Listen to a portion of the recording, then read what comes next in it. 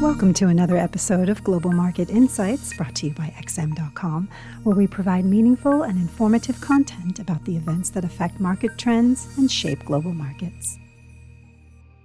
It's Thursday, the 22nd of July, 2021, and you're listening to the Daily Market Comment podcast by Marios Hadjikyriacos. I'm Maria Pachardis. Thanks for joining us at XM.com. The main event today will be the European Central Bank meeting, which should be interesting after President Lagarde promised to deliver new policy signals. The central bank recently raised its inflation target, and it wants to demonstrate that it's serious about hitting it after failing to do so for a decade. This means committing to negative interest rates for longer, and perhaps signaling that asset purchases won't be dialed back anytime soon. The bottom line is that the ECB doesn't want markets to think it's heading towards the exit like the Fed or the Bank of England are doing. It wants to stress that it will remain in cheap money policies far longer. The market reaction today is tricky to call. The ECB will definitely take a step in a more dovish direction, which would normally be negative for the euro, but markets already expect as much. Ergo, the reaction will boil down to whether the ECB's message is more dovish than what investors anticipate.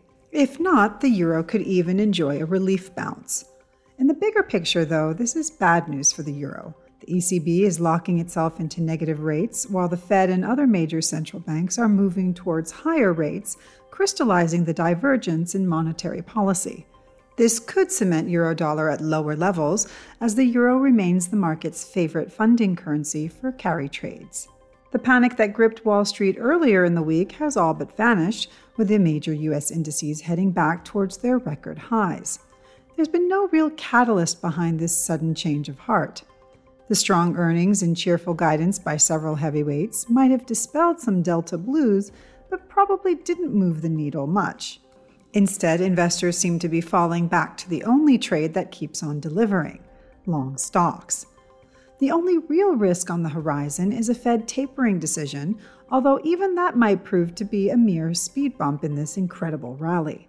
Monetary stimulus will be dialed back extremely slowly and cautiously, with the Fed holding the market's hand at every step. That could keep the party going, especially if Congress delivers more fiscal juice soon. The newfound calmness in stock markets was also evident in the FX sphere. The US dollar took a step back as traders rotated away from defensive plays, allowing risk-sensitive currencies like the Aussie, Kiwi, and Loonie to recover. Oil prices also bounced back powerfully as the mood improved, helping the Loonie further. But gold prices remain under pressure. Bullion has drawn the shortest straw in this latest market rotation, unable to rally during the brief panic as the dollar strengthened, and now getting hammered by rising treasury yields as the bond market calms down. The dollar has essentially replaced gold as the market's favorite defensive instrument since the crisis started, and the future doesn't seem bright either.